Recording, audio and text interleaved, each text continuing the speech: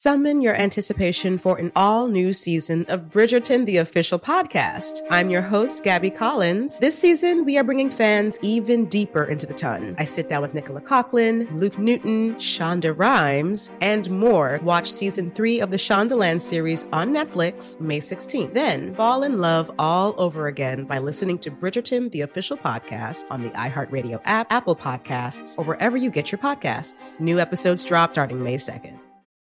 Welcome to Noble Blood, a production of iHeartRadio and Grim and Mild from Aaron Mahnke. Listener discretion advised.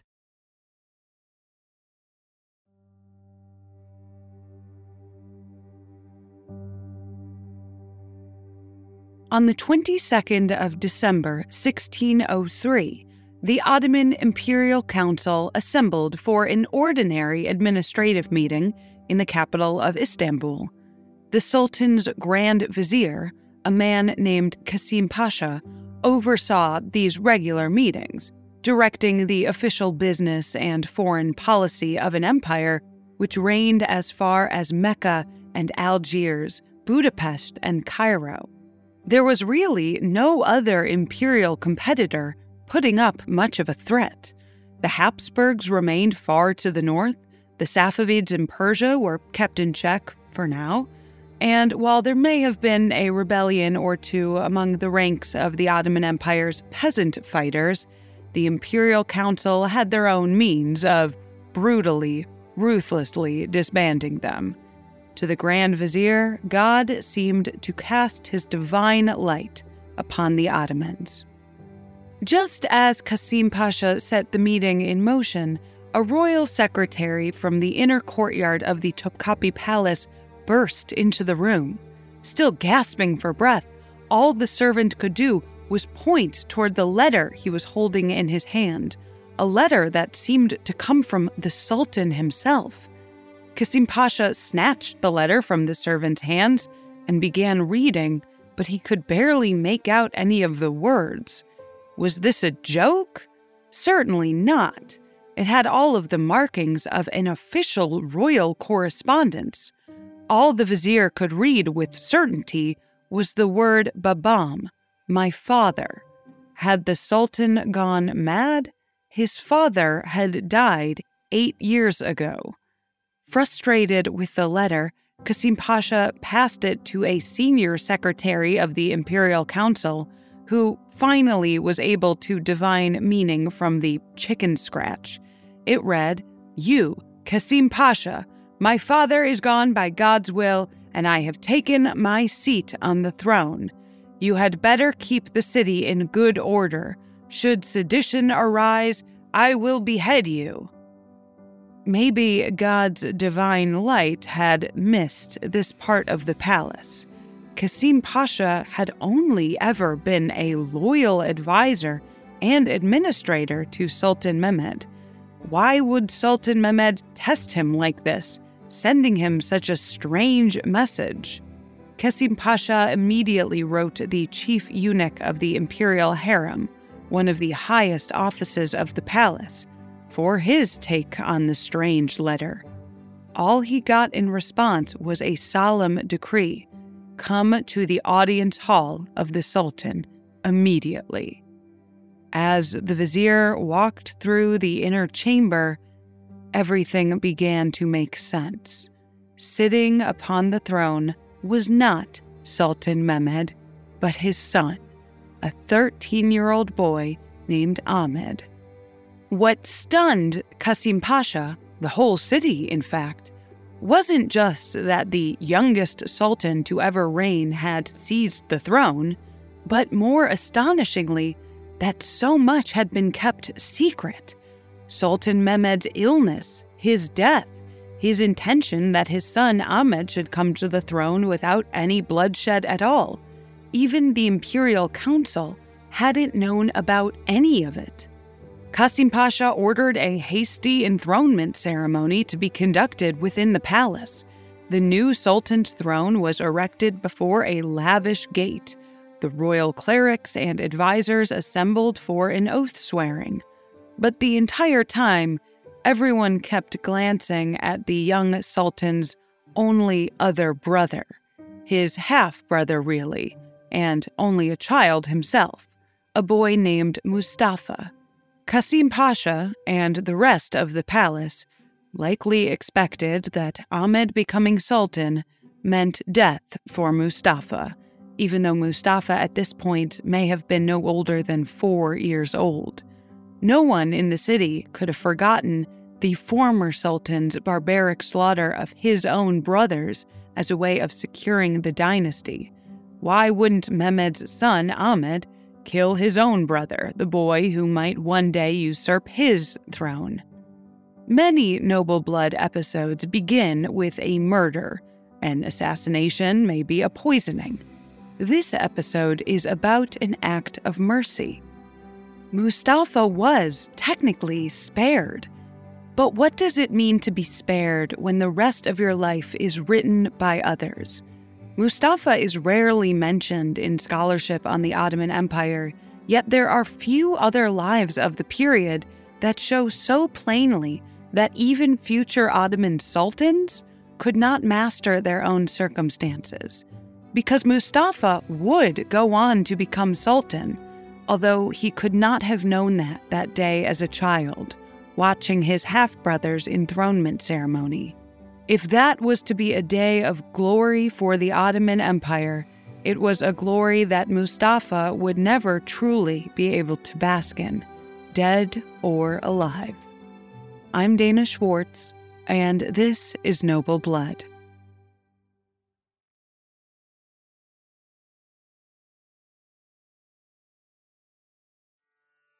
According to a long-standing tradition officially codified in 1451, Ottoman princes were expected to battle one another for the throne upon the death of their father, the Sultan. In the eyes of the court and the public, these were tests of divine grace. Who had the mandate, or devlet, to rule? Every generation, fratricidal wars spilled the blood of all potential heirs, minus the winning prince, whose progeny would carry out yet another round of merciless massacres. Every brother was a threat. When Ahmed and Mustafa's grandfather took the Ottoman throne in 1574, he had his 5 brothers strangled. When their father, Sultan Mehmed, took the throne in 1595, he had his 19 brothers strangled. Some of them were as young as 9. According to one popular myth, paranoid about word spreading of the rather unsportsmanlike nature of this competition, the Sultan killed the very servants who had carried out the executions. Of course, no one in Istanbul needed to know the gruesome details to understand that those executions made something of a mockery of what was supposed to be, in theory at least, a noble tradition. In what world did strangling children prove one's right to rule? Historians and ambassadors from the period recall a shadow casting a pall over the city as 19 coffins streamed into the Hagia Sophia in descending size. The trauma from that massacre may have contributed to the new Sultan, Ahmed's, decision to keep his half-brother Mustafa alive after he took the throne in 1603.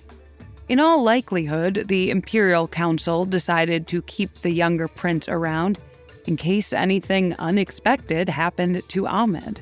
One ambassador wrote that the teenage sultan was, quote, of white complexion and displayed a weak constitution. Only 3 months after his coronation, Ahmed contracted a frightful bout of smallpox that almost broke the nearly 300-year line of Ottoman succession. But the disease luckily passed without severely harming the boy. It was commonly understood that Mustafa was, if anything, an insurance policy on the true heir. And he would be an insurance policy that the imperial court wouldn't need, as soon as Ahmed could produce progeny of his own. The boy king had to prove his virility before he could ever think of executing his brother, and the first step to that was circumcision. Ahmed was the first Ottoman ruler to be circumcised after he had already ascended to the throne. Normally, for any prince, circumcision entailed a lavish ceremony that symbolized a boy's transition into manhood, and therefore political and sexual maturity. In the cold winter of 1604, Ahmed's ceremony was likely a little less public and a little more restrained. The festival took place in the palace harem, where performers treated the court to staged plays, fireworks, and splendid musical arrangements. To many, the circumcision festivities felt more like a consolation than a reflection of the empire's splendor. Here was a young boy who was often ill, a boy who was, of course, childless, and, worst of all, was a novice when it came to imperial administration. For all of the inefficiencies and bloodshed of the Ottoman succession system before Ahmed, it did have the advantage of sending young princes to provinces as a way of training them for future rule, if they made it that far, of course. Ahmed and Mustafa's father, Mehmed, was sent to the nearby city of Manisa for over 10 years before he was invited to Istanbul to attempt to claim the Sultanate. In that time, he established an administration of trusted viziers and advisors, which he then brought to the Ottoman capital when he became Sultan. Ahmed didn't have the luxury of a decade of preparation. The court now was beset with factions, opportunistic enemies raiding Ottoman border towns, and the fate of the empire itself hung in the balance.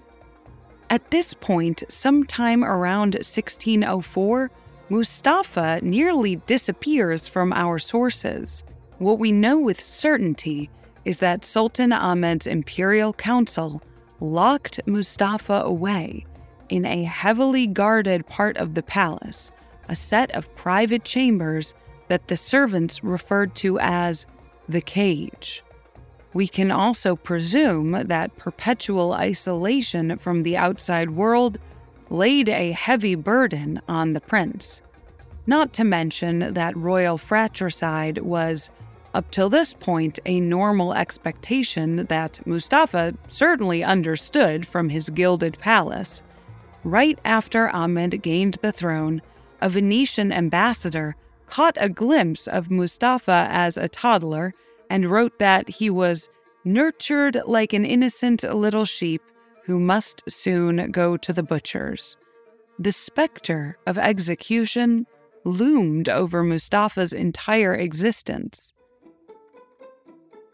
Meanwhile, Sultan Ahmed occupied himself with restoring his vulnerable empire, as soon as he could shake off the influence of his mother and his tutor. For the last decade, a faction from the empire's very own soldiers turned to banditry in the provinces, angered by the sparse pay given for their services. A new round of revolts had flared up in 1605, which the 15-year-old Ahmed, eager to prove himself, wanted to crush with the might of his army. His mother wouldn't allow it, but when she died later that year from a drawn-out illness, Ahmed left her mourning ceremony early for a military campaign. As though God were punishing the teenage sultan for his hubris, Ahmed suffered from a horrifying fever, and he was forced to return from the front lines. His viziers would handle the campaign for the time being. Maybe that was for the best. Ahmed's reign would come to be best known for the work he did within the capital city itself, which might never have happened had he been busy out crushing rebels in the provinces. The Sultan Ahmed Mosque, known the world over as the Blue Mosque, is considered the crowning jewel of Ottoman architecture and the second most famous building in Istanbul, only after the Hagia Sophia. For that project, Ahmed recruited the help of a new court favorite, the powerful chief eunuch Mustafa Aga. In the Ottoman imperial court, the chief eunuch served a particularly powerful role. Eunuchs traditionally attended to the women of the imperial harem, but over the years their role expanded into advising the sultan as well. The chief eunuch of Ahmed's reign was named Mustafa Aga. I know, his name is also Mustafa, but he's different from the Mustafa our story is about, the sultan's half-brother away in his cage. Anyway, Mustafa Aga, the eunuch, had nearly unlimited access to the private apartments of the sultan, access to the queen mother and the mothers of the sultan's heirs. In that capacity, he controlled the flow of people and information through the palace, influencing Ahmed for his own benefit and leveraging a vast network of allies and patrons to carry out the sultan's commands. He was a trusted ally and a master schemer. When Ahmed wanted to clear the site next to the Hagia Sophia for his own ambitious mosque project, it was Mustafa Aga who found funding, who negotiated with the power brokers of the city, and who oversaw the construction. To this day, a verse of 16 lines is etched into the side of the Blue Mosque. 8 lines celebrate Sultan Ahmed for his piety and judgment, and the other 8 lines honor Mustafa Aga as though he were the Sultan's equal. Most importantly for our story, Mustafa Aga curried so much favor with the Sultan that Ahmed even entrusted him with the supervision of his heirs. By the time the Blue Mosque was erected in 1617, Ahmed had at least 15 living children and 8 male heirs. His 2 oldest sons, Osman and Mehmed, were the healthy, viable successors that the empire needed so desperately for the line of succession to remain intact. Technically, Ahmed no longer needed to keep his younger half-brother Mustafa alive. Why then did execution never come? From ages 4 to 19, Mustafa lived a severely secluded life and remained all but a mystery to the people of Istanbul. Historians don't agree on why Mustafa was allowed to live after the births of Ahmed's sons, but they do have their theories. One theory is that Ahmed's favorite consort, Kosem Sultan, the mother of Ahmed's second oldest son, recognized that her son's chances of survival as the second oldest son didn't look good if the Sultan's brother Mustafa were killed. That would continue the tradition of fratricide, and if the beloved firstborn prince, Osman, took the throne, that would mean fratricide for her son, the second son, Mehmed. It's possible that Kosem Sultan influenced Ahmed to keep Mustafa alive and thereby secure her own son's safety by breaking the tradition of fratricide. Another possibility lies with the Islamic jurists, whose interpretation and administration of Sharia law kept the power of the Sultan in check. These jurists were already wary of familial executions during the reign of Ahmed and Mustafa's father. And for the Grand Mufti Asad, the chief jurist of the empire, keeping Mustafa alive served as a point of leverage in case Ahmed did anything that upset him and his faction of Islamic elites. They could, let's say, dethrone this particular sultan without risking the complete collapse of the institution. Finally, one last theory is that Mustafa was simply mad. He was deemed too mentally unfit to be considered a serious contender for the throne, and so there would be no point in executing him. This is by far the most commonly cited theory explaining Mustafa's survival, but notice how it conflicts with the other two. Was Mustafa too mad to rule, or was he just mad enough for a court faction to keep under their control should Ahmed disappoint them? Whatever the reasons for his survival, Mustafa outlived his older brother. In 1617, a grave stomach ailment, probably typhus, consumed the already weak Sultan Ahmed. Ahmed's death was a contingency that an inner court faction led by the Grand Mufti Asad had already accounted for. Asad was the first to hear of the Sultan's death on the night of November 21st, when he immediately convened with other major statesmen to finalize the details of succession. This wouldn't be difficult, would it? Ahmed had 2 viable heirs of his own and could therefore resume the long-standing tradition of passing the sultanate to his sons, who would then compete for the throne. The chief eunuch, Mustafa Aga, certainly advocated for that position. After all, he had essentially raised the boys himself. But according to Asad's contrived interpretation of ancient law, Osman and Mehmed, the 2 sons, then aged 14 and 13, were too young for the Sultanate. Never mind that Ahmed himself had been only 13 when he was enthroned. No, the Grand Mufti proclaimed in the secret council, only the 19-year-old Mustafa had the mandate to rule. The next morning, the forlorn brother of Ahmed emerged from his cage after 15 years in captivity. In a twist of fate, Mustafa was now a sultan, but not necessarily a free man. The same court that had propelled him into power could just as easily stuff him back into the recesses of palace chambers. Mustafa's sovereignty would come with a heavy price. As in all succession crises, the coronation had winners and losers. On the winning side was the Grand Mufti Asad and his faction of jurists, who felt more confident about their power over the new sultanate. Joining their ranks of winners was Mustafa's mother, Halime Sultan, who had been locked away in Topkapi Palace just like her son, but who now emerged into a position of conspicuous power. On the losing side was the chief eunuch, Mustafa Aga, who had spent more than a decade preparing Osman and Mehmed for rule, no doubt a rule that would be amenable to his interests, only to be sidelined in the last moment by the once insurance policy half-brother Mustafa. And of course, Prince Osman felt he had been betrayed as the true heir to the throne. This succession was abnormal by all accounts. It was the first time that the brother of the Sultan, and not a viable son, inherited the throne.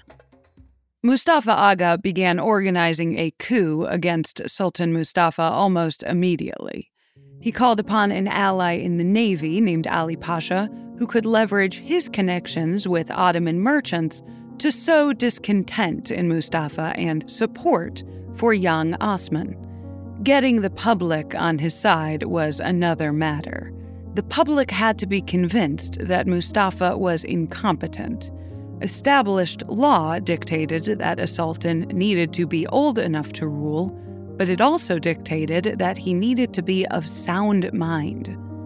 The French ambassador to the imperial palace recorded in one of his letters that Mustafa Aga was disseminating, or at least magnifying, rumors about Mustafa's supposed madness. According to one rumor, the Sultan embarrassed his viziers during audiences, as he wouldn't stop unraveling their turbans and yanking their beards.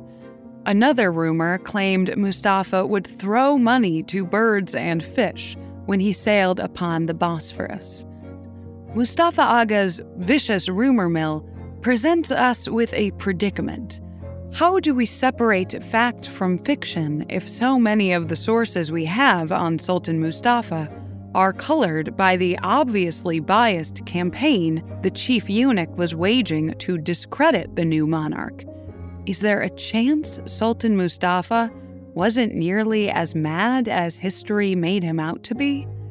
There is no doubt that Mustafa wasn't treated the same as other sultans before him. The coins minted during his reign still bear the face of his older brother and his father, But then again, Mustafa may not have ruled long enough for the coins to change design. We also know that while most royal correspondence was handled by a male counselor, Mustafa's letters were strangely drafted by a female slave from the harem who doubled as Mustafa's tutor. Then again, Ahmed didn't allow Mustafa to have any contact with others, with the exception of female servants and his own mother, back when he was imprisoned. We have evidence to support the idea that Mustafa was an active participant in his administration. He's reported to have taken great interest in inspecting Istanbul's arsenal and docks. The French ambassador wrote that Mustafa even contemplated leading a campaign against the Safavids. It's also worth noting that Mustafa had been imprisoned in the palace for 15 important developmental years. What manifested as madness might have been the consequences of that isolation. Either way, for all of the chief eunuch's insistence on discrediting the monarch, in the public eye, his campaign may have actually had the unintended consequence of suggesting that the new sultan was, in fact, a holy man. Throughout the pre-modern world, madness and holiness converged in unexpected ways. The 13th century mystic St. Francis of Assisi honored those that lived as fools in the eyes of men, but sages in the eyes of God. The 16th century Teresa of Avila gained enormous renown for her visions of Christ and bouts of religious ecstasy. Some of Istanbul's populace saw elements of Mustafa's madness as proof of his divinity. They referred to him as Veli or Saint. An English diplomat to the Ottoman Empire had the following choice words for the new sultan: "He is esteemed a holy man, that hath visions and angelic speculations, in plain terms, between a madman and a fool." None of these alternative accounts of the Sultan mattered in the court politics that slowly pointed in Mustafa Aga's favor.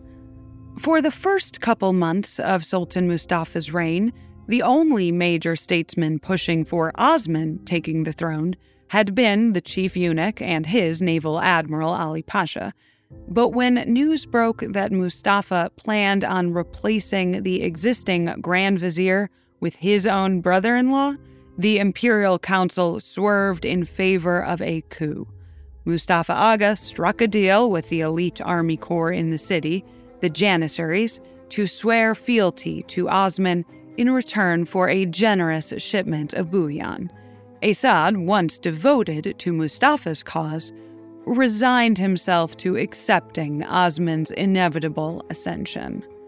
On the morning of Monday, February 26, 1618, the chief eunuch guided the Sultan to a remote, suspiciously familiar apartment of the palace, making up some excuse along the way.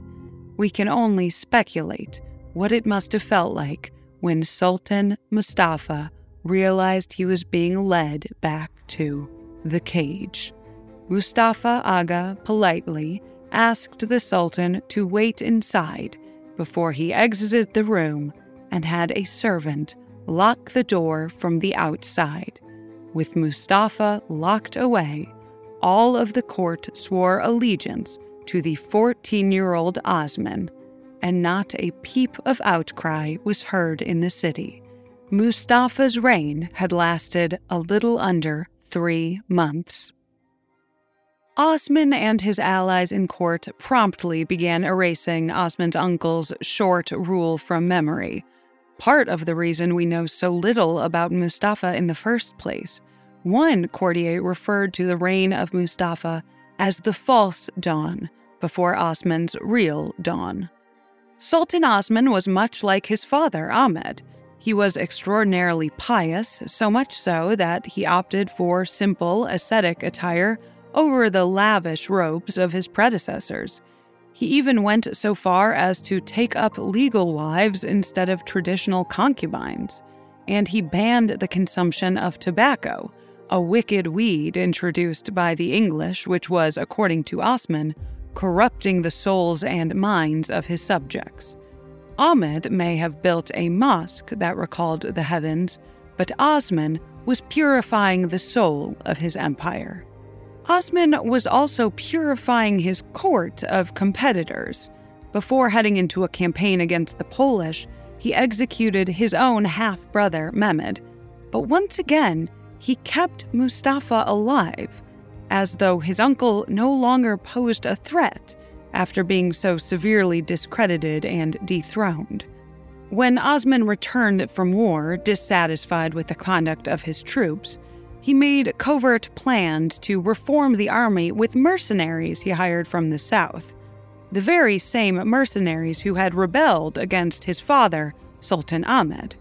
Rumors spread like wildfire, as did contempt within the Janissary corps.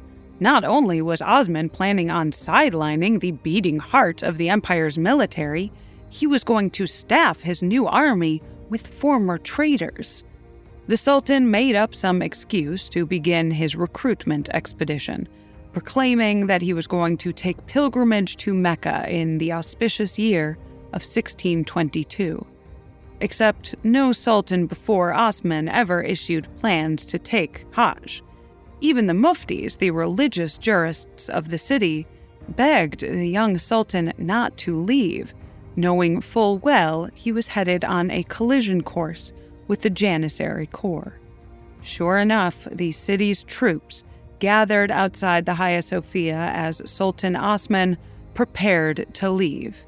They decried Osman's betrayal and demanded that the monarch both stay put in the city and execute his closest advisors. Osman agreed to remain in Istanbul, but he scoffed at the idea of killing any of his viziers. Enraged, the crowd turned into a mob, entering the palace, seizing Mustafa from his cage, and forcing all of the courtiers they could find to swear allegiance to the man they now proclaimed was Sultan again. As the story goes, the former Sultan, Osman, disguised himself amidst the chaos and fled to the chambers of the Janissary's commanders, where, in a poor attempt to work out a deal, he was assassinated in the first regicide the empire had ever seen. The Janissaries, the jurists, and the people had just had enough. A messenger brought the severed ear of Osman to Mustafa as proof of just that. A little over 3 years after he had been deposed in favor of his nephew, Mustafa returned to the throne again. The first act of his second reign was to execute all the conspirators who were responsible for Osman's death. But it seems that quick act of justice wasn't enough to settle Mustafa's mind.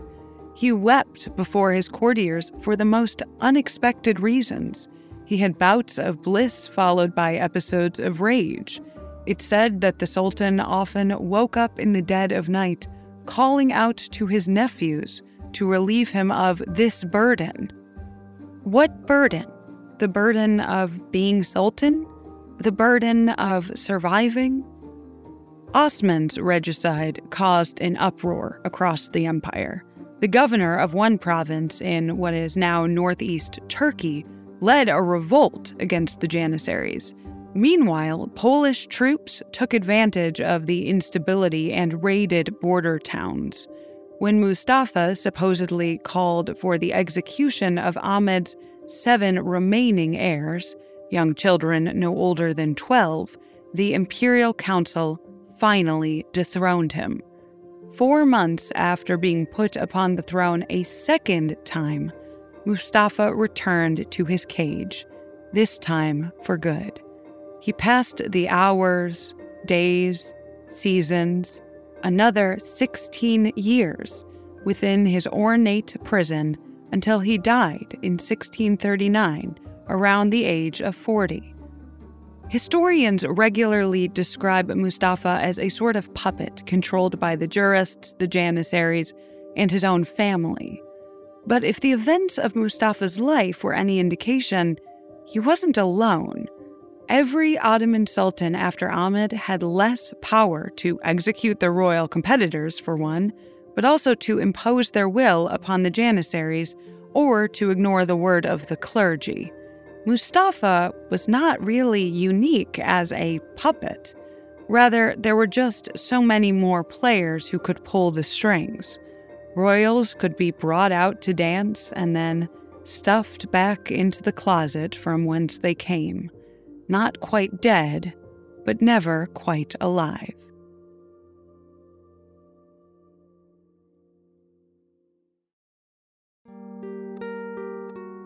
That's the story of Sultan Mustafa, but keep listening after a brief sponsor break to hear a little bit more about another of the Sultan's brothers.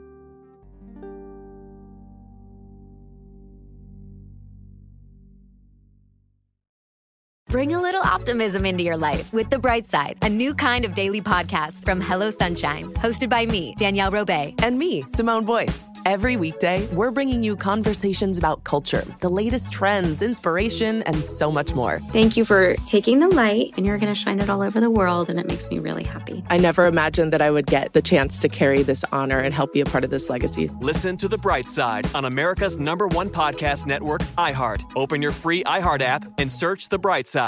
Bring a little optimism into your life with The Bright Side, a new kind of daily podcast from Hello Sunshine, hosted by me, Danielle Robay. And me, Simone Boyce. Every weekday, we're bringing you conversations about culture, the latest trends, inspiration, and so much more. Thank you for taking the light, and you're going to shine it all over the world, and it makes me really happy. I never imagined that I would get the chance to carry this honor and help be a part of this legacy. Listen to The Bright Side on America's #1 podcast network, iHeart. Open your free iHeart app and search The Bright Side.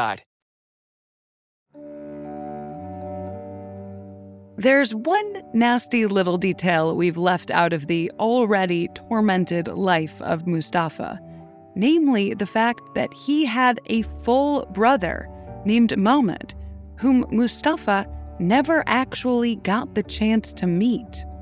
In 1596, when the Austrians invaded the part of modern-day Hungary then ruled by the Ottomans, Mustafa's father, Mehmed, saddled up for retaliation.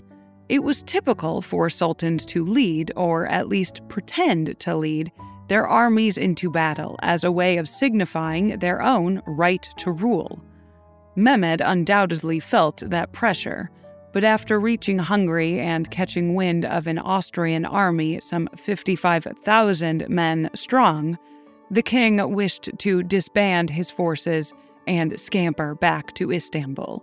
His advisors pushed him to stay, and he relented. But in the middle of the battle itself, Mehmed again wanted to flee. His army didn't have that choice. The Austrian troops drove the Ottomans back to their camps, and then they began plundering the tents. Distracted by the promise of treasure, the Austrians never saw all the Ottoman horse groomers, cooks, and royal attendants assembling themselves into a makeshift fighting force. Shocked and disheveled, the Austrians were driven back by an army wielding ladles and hammers. Of course, Sultan Mehmed took credit for the miraculous victory in Hungary. He returned to Istanbul at the head of a triumphant procession, marching to the roaring applause of the people, despite the fact that he played no real important role in the victory. To the people of Istanbul, to the army, and even to his own sons, he was a hero. His son, Mahmud, then 15 years old, implored his father to send him on a similar expedition, this time against the Safavid threat to the east. After all, it was customary for the Sultan to send his sons to the provinces to gain experience on the battlefield. Sultan Mehmed, however, couldn't see past his own paranoia. Was this a customary right or an attempt at usurping power from the father? Rumor spread that Mahmud planned to take his father's throne. The king called upon the Grand Mufti, the leading Islamic jurist in the empire, to see if he could secure legal sanction to execute his son. the Grand Mufti wouldn't entertain an audience on the matter. So the king went to the second most powerful jurist in Istanbul, and while that Mufti wasn't particularly pleased about the circumstances, he relented to the Sultan's wishes. An English diplomat in Istanbul at the time recorded the exchange between king and cleric in a report. In this council, the Mufti was of the opinion, by their law without witness, the Prince Mahmud could not be put to death, yet perceiving that nothing but his death would satisfy the father, the Mufti condescended and gave sentence that it's better that the son were deprived of his life than the father live in fear and jealousy. It was decided.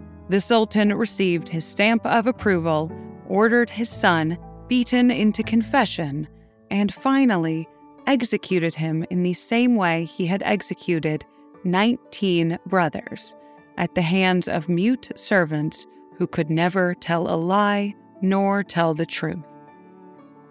When the Sultan died only 6 months later, the very death that started this episode, when his son Ahmed would take the throne, they say it was because of the immense grief he felt at the loss of his son.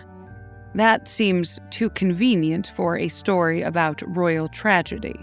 After all, Mehmed was no alien to the execution of close family members. A letter from a Venetian diplomat in Istanbul gives us a more likely explanation. It was probably the plague, or maybe a stroke.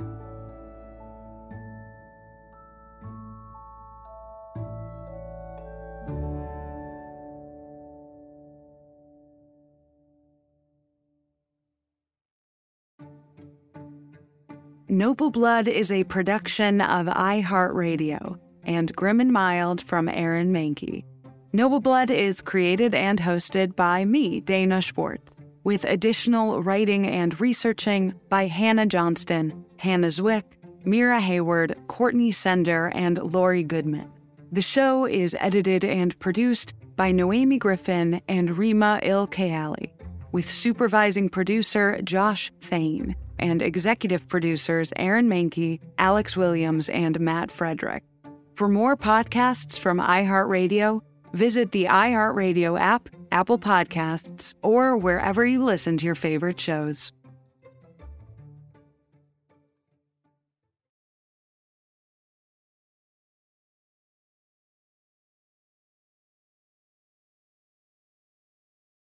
Summon your anticipation for an all-new season of Bridgerton, the official podcast. I'm your host, Gabby Collins. This season, we are bringing fans even deeper into the ton. I sit down with Nicola Coughlan, Luke Newton, Shonda Rhimes, and more. Watch season 3 of the Shondaland series on Netflix, May 16th. Then fall in love all over again by listening to Bridgerton, the official podcast on the iHeartRadio app, Apple Podcasts, or wherever you get your podcasts. New episodes drop starting May 2nd.